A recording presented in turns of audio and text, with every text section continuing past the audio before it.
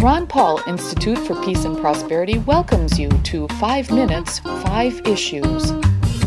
Starting in 5, 4, 3, 2, 1. Hello, I am Adam Dick, a Ron Paul Institute Senior Fellow. Let's start. Issue 1. Last week at the Central Intelligence Agency, President Donald Trump stated again that the United States government should have seized the oil in Iraq during the Iraq War. Then, he said, maybe you'll have another chance. Retired Army Colonel Lawrence Wilkerson, who is a Ron Paul Institute academic board member and was Secretary of State Colin Powell's Chief of Staff during the Iraq War, throws cold water on the idea that easy profits would have come from the U.S. seizing Iraqi oil.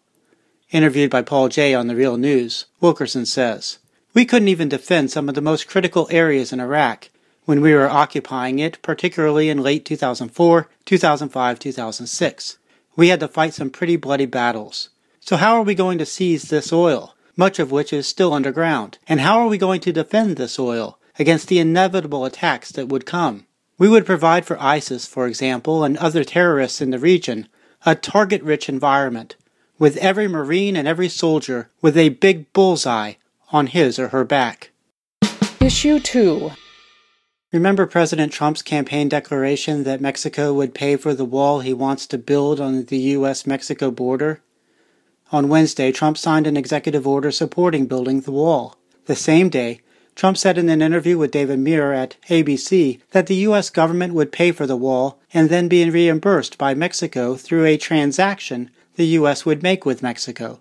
That reimbursement, Trump said, will be in perhaps a complicated form. It looked like Trump was preparing to just claim that whatever future deal was worked out with Mexico would create enough benefit to the U.S. to cover the cost of building the wall. Then on Thursday, the story changed. White House Chief of Staff Reince Priebus said Trump is considering options, including imposing a 20% tax on imports from Mexico to pay for the wall.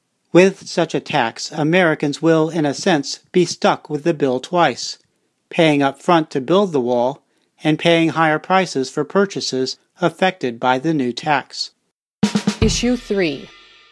Yes, I'm angry. Yes, I am outraged. Yes, I have thought an awful lot about blowing up the White House.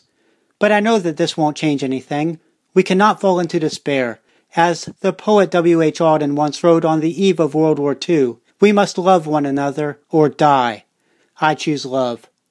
Pop singer Madonna said this at a Washington, D.C. protest the day after Donald Trump's presidential inauguration.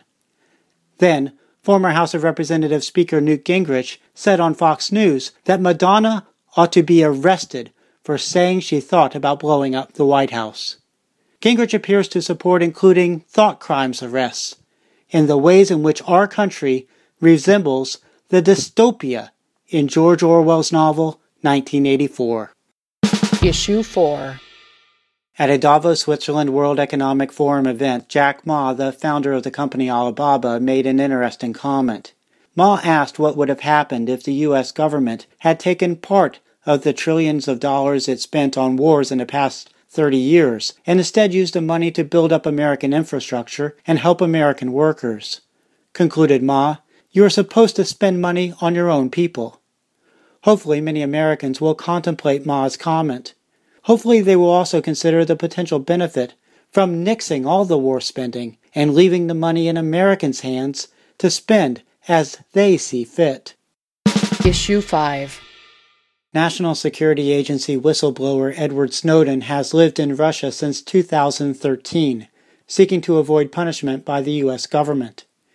Andrew E. Kramer reported in the New York Times last week that a Snowden lawyer says Snowden's Russian residence permit has been extended to 2020, and that Snowden will have the option next year to apply for Russian citizenship. That's a wrap. Transcripts of 5 Minutes 5 Issues episodes, including links to related information, are at the Ron Paul Institute blog.